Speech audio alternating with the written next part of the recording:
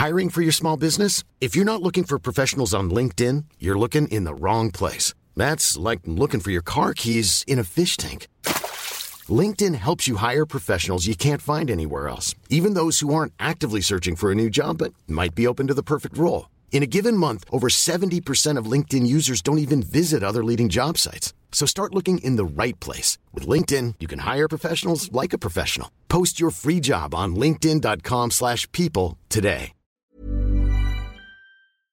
How much money do you think you need to have to be able to happily turn down a $50 million Facebook deal? Exactly. What's up, guys? Welcome back to the Watch Time podcast. Today, we are going deep on the updates on the Dr. Disrespect situation, the interviews he did and what it means for the streaming platforms. And then we're going to be doing a big deep dive into what creators we think have the most potential long-term. If we could invest in a creator today, who are the people that we think are going to be there in 5 to 10 years? I'm super excited to get into it, talking about X Factor and which talent have it and which talent don't. But firstly, Elliot, how was your week? It was good. It was good. I'm trying to think what I've actually got done this week. I feel like actually not that much. I've just been, we had the Cars update for Fortnite. It was supposed to be the Cars update, and that didn't come. So I spent all of yesterday sitting around waiting for an update that I thought I was going to be able to make a ton of Epic content on, and then nothing happened. Epic loves to tease. Classic Fortnite. Classic Fortnite. Epic 2020. Genuinely. Yeah. How about you? My week has been bloody hectic. We had a bunch of campaigns going on. Obviously I couldn't talk about it last week, but EA released Rocket Arena, which we did a heap of work on. We've had a couple of big projects in the works, which is exciting, but definitely takes it out of you a little bit. But keen to be back here. But Elliot, tell me your thoughts. Dr. Disrespect has spoken, guys. Breaking news. Yeah. It's been a couple weeks since we heard. I feel like it's been like 4 weeks. I don't know. Like, I just, like, yeah, I genuinely don't know. It's been like 4 weeks. I feel like time has just been. Time is standing still in quarantine. Yeah. But also, time is standing still in my mentality of wanting to know what the hell happened with Dr. Disrespect. I Google it every morning. Every morning I wake up and I search Dr. Disrespect on Twitter and see what the latest updates are. And the latest updates are almost always, we don't know anything new. But what he did do a few days ago now is he basically went on this, like, and it was weird. I've got so many questions about this, and I think we're going to go into what it means and some of the big outcomes that came from it. But it was weird because he basically went out and did this huge media blitz. He did this thing where he was like doing interviews with all these major outlets, and he released like a music video sort of where it was just kind of him doing his like classic style of music, just like staring into nothing. But then, yeah, he did this huge media blitz where he went and did interviews with like article after article after article and publication after publication and publication.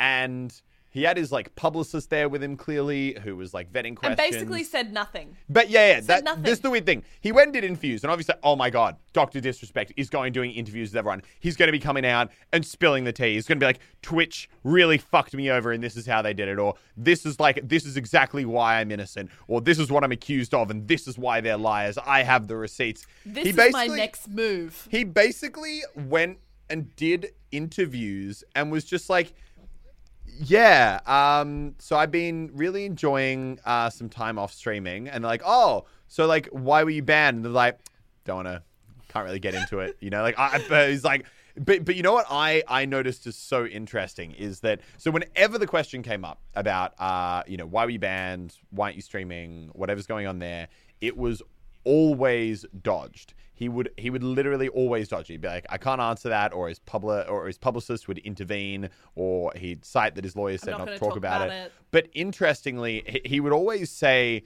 because you know when he first got banned, he put out that tweet being like, Twitch has not given me the official reason for banning me.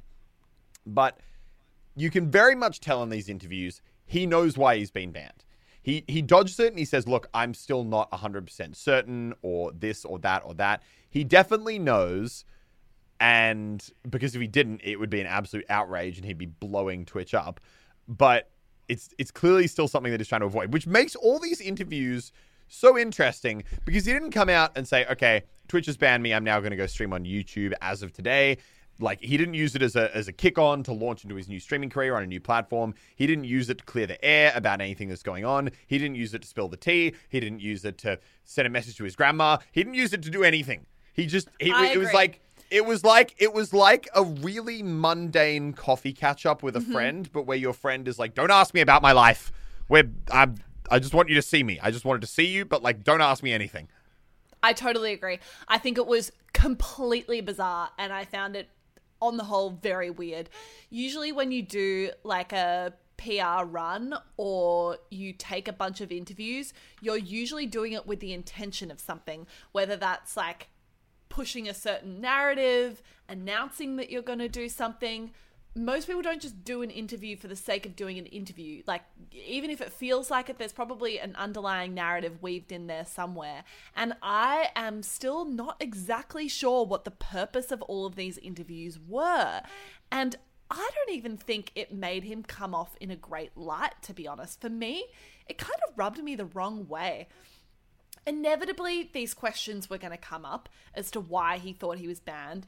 And the interview answer that I found particularly interesting was one where they mentioned the fact that there's obviously been a resurgence of the Me Too movement in the gaming industry. There's been a number of streamers that have come under attack for potentially sexually predatory behavior or taking advantage of people. And they asked if they thought that his ban had anything to do with that. And his publicist jumped in very, very quickly and was basically just like, all we can say is Twitch hasn't given us a reason as to why he was banned. They haven't told us why he was banned, and that's all our legal team is going to approve us to say. And I was like, that's a bit bloody weird to me. You would think, for me, if I was someone and I had never given anyone any reason to think that I would behave in a sexually predatory way, I would be very confident saying that. If someone asked or suggested that that could be a reason why I had suffered a major consequence from literally the provider of my job, basically, I'd be saying, look, Twitch hasn't told me why I was banned, but to the best of my knowledge, I've never given anyone any reason to think that. But he didn't say that. He fully dodged it. Fully dodged it and let his publicist cut in, which just doesn't look good for me. I found it very, very weird. It rubbed me the wrong way. I don't know about it. But, okay, I'll tell you what the one interesting thing that did come out of it. I mean, actually, wait, before I go into that, I will say that something has absolutely happened. He's absolutely done something that is, or at least there are very, I would say, and they must be very solid accusations for all of these things to happen. Something has definitely happened for not only Twitch to drop him, but like we discussed last week or the week before, his management company dropping him as well. I think that is huge. That is key. That's huge. Your management does not drop you, especially if you're a huge client like he is, without a very specific reason.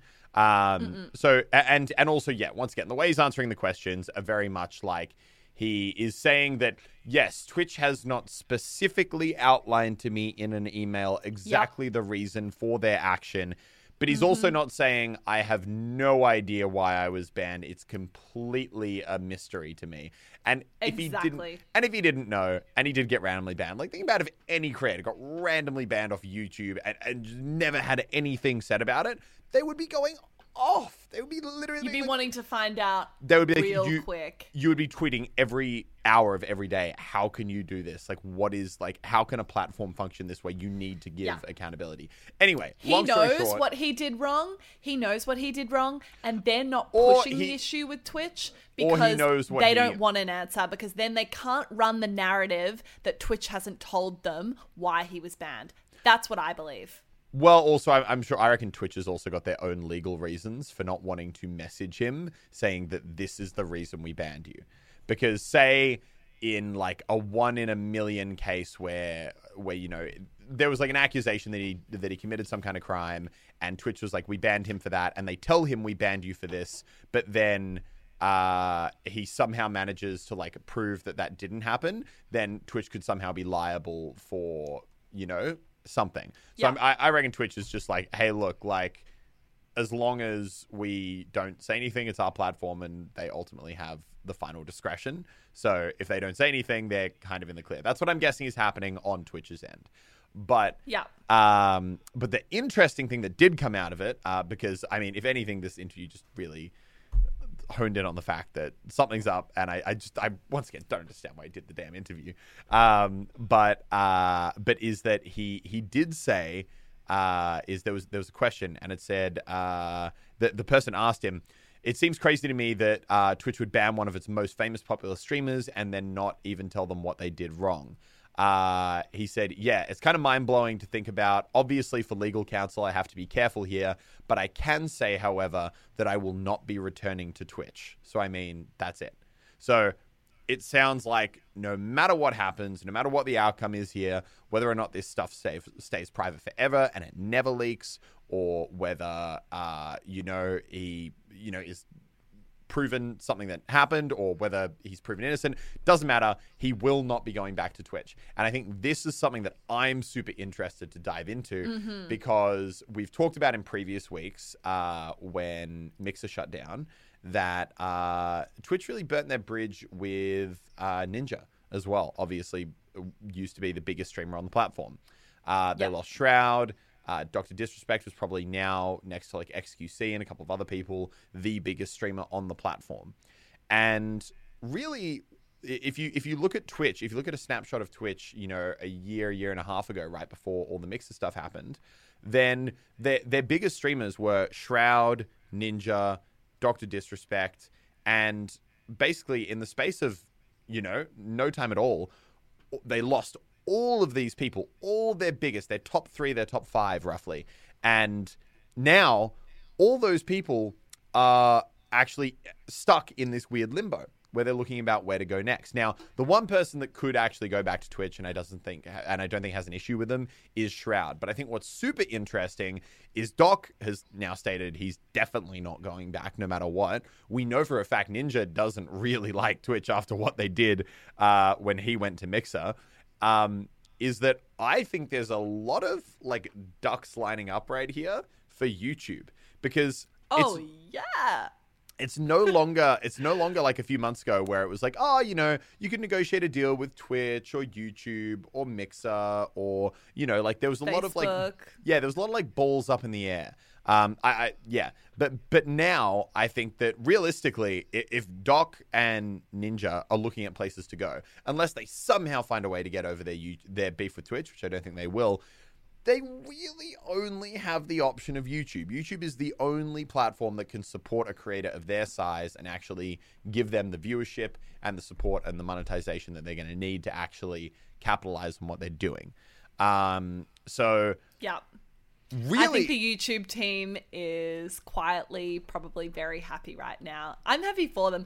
I think the guys at YouTube Gaming are awesome. I really like them. I hope to see more competition from them in the future. I think it's great for everyone. Yeah, I think realistically, YouTube streaming could be about to, they didn't pay the 50-60 million for Ninja, but I reckon that they could be about to get 2 of the biggest streamers in the industry basically for free. I don't know. They might give them some kind of like little sweetheart, but whatever it is, it would be pennies on the dollar of if they were actually trying to buy them out at what the market rate was when they went to something like Mixer. I agree. I think it's amazing how quickly the scene has changed over the last 12 months, and that just 1 year ago, the amount of dollars that were flying around to obtain exclusivity over that caliber of creators was so big. And now, in such a short period of time, it's kind of whittled itself down to 2 main players. One of the main players has kind of cut themselves out of a couple of these major creators. And YouTube, therefore, potentially is about to win some of the biggest viewership in gaming without probably needing to pay even a fraction of what they were going to pay a year ago. I'd be really surprised if they weren't. I wouldn't believe that they're not talking to Ninja, Shroud, maybe the Doc, depending on whether or not the circumstances are there and what they know. I think that they will probably be making offers just because for their confidence they want to have the exclusivity and it looks great for them. But yeah, I think I don't think anyone's going to be getting offered the realm of deals that were being offered by Mixer and the other platforms even just a year ago. No, I agree. I think it's going to be really, really interesting to see where they go. And I genuinely just don't know where they're going to go. I think that it's going to be hard because I feel like they've got so much like expectation at this stage where they're going to, you know, like they've seen the deals going around. They know how much money they're making on Twitch. As much as I think YouTube is making really, really good like steps forward, I think that, I think as much as YouTube's making really, really good steps forward, they still don't quite have the same monetization level. And I think that's the one big issue that they really, really have to fix is the fact that they, like, you know, Dr. Disrespect, if he goes and he streams on YouTube, he is not going to be making nearly as much money as he was if he was streaming on Twitch.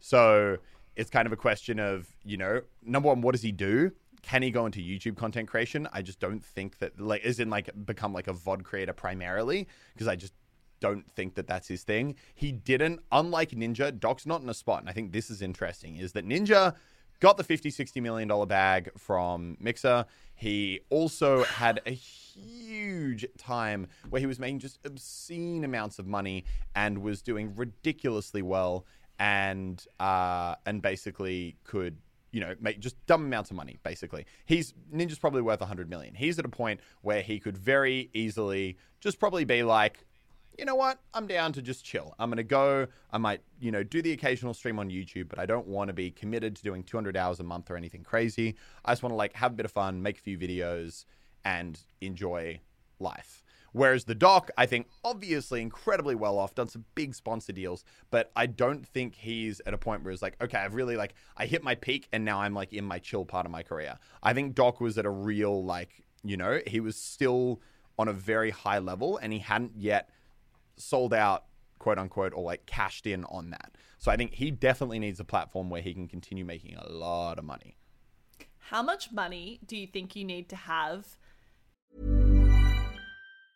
It's that time of the year. Your vacation is coming up. You can already hear the beach waves, feel the warm breeze, relax, and think about work. You really, really want it all to work out while you're away. Monday.com gives you and the team that peace of mind. When all work is on one platform and everyone's in sync, things just flow. Wherever you are, tap the banner to go to Monday.com.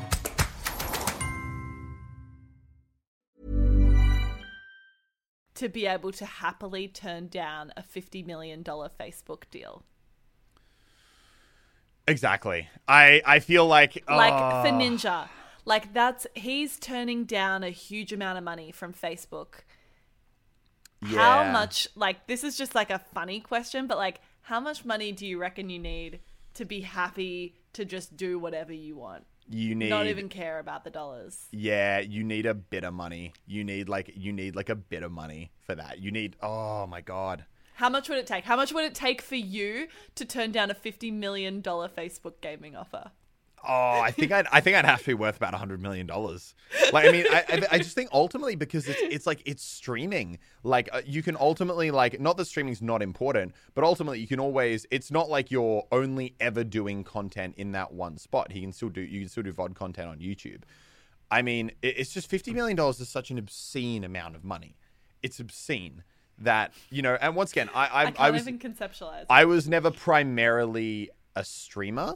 So I don't 100% know, but like, so, you know, it's obviously harder. It's like if I were to be like, oh, do you want to move all your VOD content to a different platform? That would be a huge decision for me because I'm primarily about making videos. Huge. So I'm conscious of the fact that for a streamer that is slightly different, but yeah, it's still a bit interesting.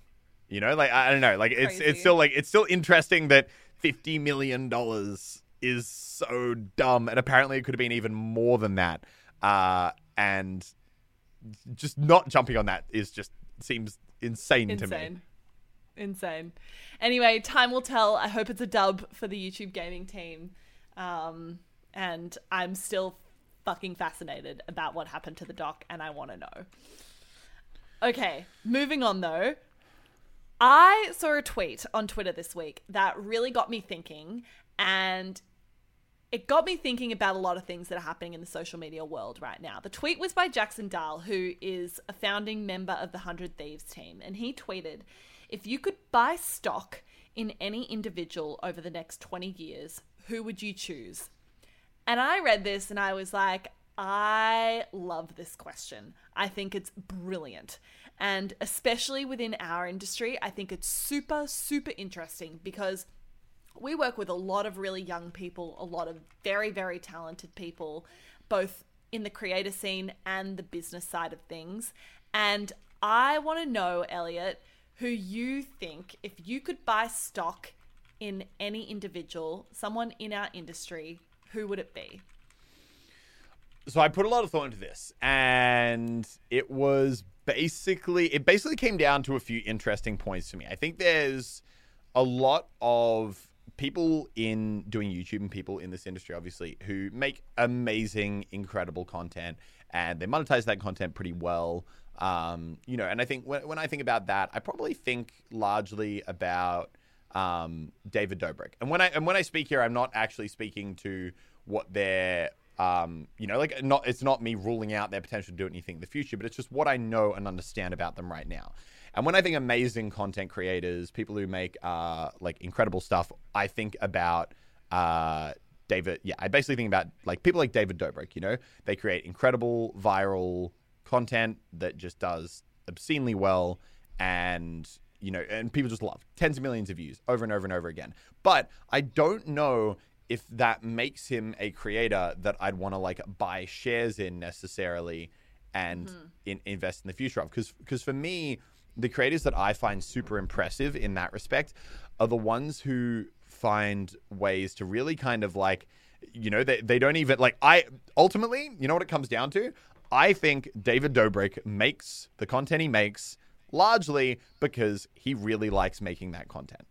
I think he just loves, I think he likes being funny. I think he likes being entertaining. I think he likes seeing people enjoy his content. And I think you can see that through almost everything he does. His videos are quite short. They're not really playing to the algorithm. They're definitely not playing to the monetization in the algorithm given by the kind of content that he includes in it. And obviously, if I'm buying shares in someone, it really does come down to how focused on revenue are they? Because that's what you're buying shares in, not how much you like the person. For me, a creator that embodies, not saying they don't love the content they make. In fact, I actually think they really, really do. But where I know for a fact from speaking to them and speaking to people about them and everything, where they really do take that seriously is someone like Mr. Beast, where I know for a fact he takes every element of YouTube incredibly seriously. So he's doing everything from optimizing his, he will upload a video a week before that video is supposed to go live. He'll then look through the video and look at the auto captions that YouTube places on it. Because YouTube will misplace auto captions all the time. It might accidentally think you swore even if you didn't. It might think you talked about something controversial even if you didn't. He'll comb through those captions with a team, obviously. He's probably not the one doing a lot of this. He goes through those captions with a team, analyzes it, identifies where there's issues, corrects those issues, re-uploads it to make sure that YouTube's not doing anything, so that there's not even a question on YouTube's end that he is uploading absolute A-grade brand-safe content. Then he sets the video live, and through that, he gets some of the craziest CPMs on YouTube.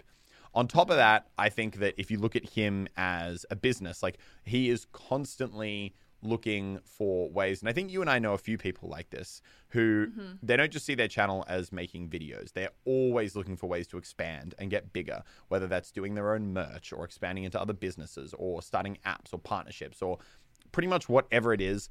I just think Mr. Beast is someone who not only when he's looking at the industry, he's always looking big. He's looking to go like big, but he's also really just trying to think of ways to expand and also do it intelligently. Yeah. I think he thinks big with his content. I think he thinks big with, I think a big thing that indicates that to me is someone who's willing to hire a team. When you're a YouTuber, it can be very hard to relinquish control. But ultimately, if you want to grow and you want to get huge, you need literally YouTube channels are basically like TV shows. You need like a producer. You need multiple editors. You need a thumbnail maker who's designing thumbnails. You need that person be designing A and B thumbnails that you can then compare and then do trial runs of. You need someone who's combing through your analytics, identifying which parts of videos are, getting the most engagement, which you can then go and like lean on more in the future to get your views up. Mr. Beast embodies every single part of that. I think he makes good content. I actually don't think his content is, purely for me, I don't think a lot of his content is actually amazing, at least relative to a lot what some people make on YouTube, I think if you were to go and you were to compare the raw quality of like a David Dobrik to a Mr. Beast, David Dobrik is obviously way more minute by minute refined in what ends up in the final product. But I think that Mr. Beast, like he runs it. And this isn't at all to say he's not passionate about it, because he definitely is. He's more passionate than anyone I know on YouTube. He runs it like a business, which is smart. He has fun with it, but he is smart about it, and he builds a team around himself, and he's always looking to expand. And he's done that with starting a gaming channel. He's done that with so many things. And I think that he's the kind of person who also has a formula, the formula being I'm doing dumb stuff with dumb money, which has a lot of long-term potential. I think I disagree with you in one place there, where you said to make it on YouTube, you need to view it as a business. I actually don't think you need to. I think it is possible to become a very, very successful creator and just purely focus on your content. But in terms of the question, who would I buy stock in over the next 20 years? Yes, I think to buy stock in someone, they need to view it as a business, because you can be the most amazing creator in the world, but it's like, how are you going to take that skill to the next level? And you can't scale your creator business without actually building a team around you. And this to me comes back to a conversation or an idea that I have around like X Factor and talent that have an X Factor. And I think there are multiple different types of X Factor. I think some talent have an X Factor when it comes purely to content. They are the most creative people. They have a feel for it. They have a way to create content. They have a sense of humor. They have an ability to connect with a broad audience that I think is next level and very, very rare. I truly think very few people have this. I feel like I've come across only a handful in my years working in the industry where I'm like, wow, this person truly has an X Factor when it comes to creating content. Then I think there are the people that have an X Factor when it comes to actually making it a business. And for me, there are two categories when it comes to this. There are the creators that are doing YouTube because they purely love the content creation and they're so passionate about what they're creating content in. And then there are the people that are, yes, equally probably passionate about the content, but they're also very passionate about growing something. And I have no doubt that if they weren't doing YouTube, they'd be growing something in another industry. And they're the people that I find really interesting. They're the people that I probably feel that I'd be more gravitated to buy stock in. And I think like you probably fall into that latter camp, Elliot. Like I think you obviously love content creation. I think you love gaming. You love what you do. But I would also say you're very, very passionate about the business side of YouTube. You're passionate about growing business. And I think that while you've been very successful in what you're doing now, I think you would be able to channel that energy into anything else that you were giving a go. And getting back to the point though, a couple people I would buy equity in. I'd buy equity in you, Elliot. I think like you've got long-term potential. I think I see that in the way that you are a talented content creator, but I also think you're very, very talented at talking to different people in the ecosystem. You can talk to a brand really easily and articulate the value of what you're doing. You can understand what their priorities are and help them get to an outcome that's going to work for them. And you're passionate about building a business as well, both in your own channel and obviously you're invested in Click as well, which is super cool. For me, the other person that immediately jumps to mind is Preston. I speak to Preston and I'm just like... TBNR frags for anyone who This is wondering. guy knows what he's doing and he's got a vision for it. He has his hand in so many honeypots. I think he's very, very passionate about growing his team. He's diversified his content. He's got like 7 channels he's working on. He's got multiple peripheral businesses to his content. And I just think like if I could get stock in someone, he'd be, from a creator perspective, one of those people.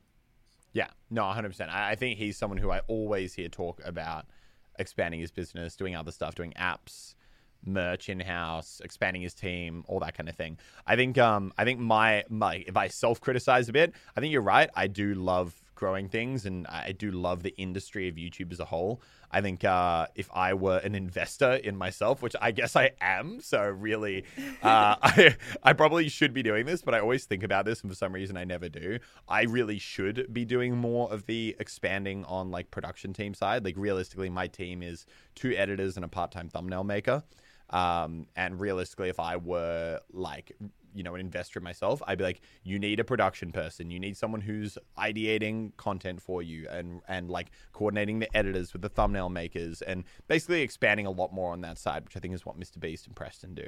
Obviously, like I choose to put more of that business energy into like stuff like Click because I personally find that more fun. But I think it's interesting though. You're right. There's people who I think have they have the X factor in content, and then there's some people who have the like the more business focus and drive. And I think the people that I would absolutely be wanting to like go and invest in are the people who have that point in the middle. And I think there's people who have the drive and the business sense who don't actually make the best content, and there's a few people I can probably think of, but because they have that business sense and that drive, and they really look at the analytics and they work so hard on their thumbnails and their titles and all of that, that they're able to actually do really well on YouTube because they play off that strength so hard. Then there's people who have the X factor on content, but I don't really know if they do the business area nearly as well. I want to say David Dobrik. I think actually, though, I'm sure there's a lot of business elements behind the scenes that we just don't see. But yeah, I would say so few people have it though. I would go on the record and say like, I think very few people actually have the level of X factor that we're talking about, where I would buy stock in them over the next 20 years. Yeah. I think it's super rare. You see the end product of some really, really talented creators, but I don't think there are that many people I've met in the industry that I'm like, wow, yeah, like you have the ability to actually transform this into something that's going to happen over the next 20 years. Yeah. I'm also really, really interested in the people more behind the scenes, probably because that's like more my job, but I think there are a couple of very, very talented like talent managers or people that are assisting in the creator space, like building teams. And I think that's really interesting. I always sometimes think about like that saying that the coach will last longer than the player.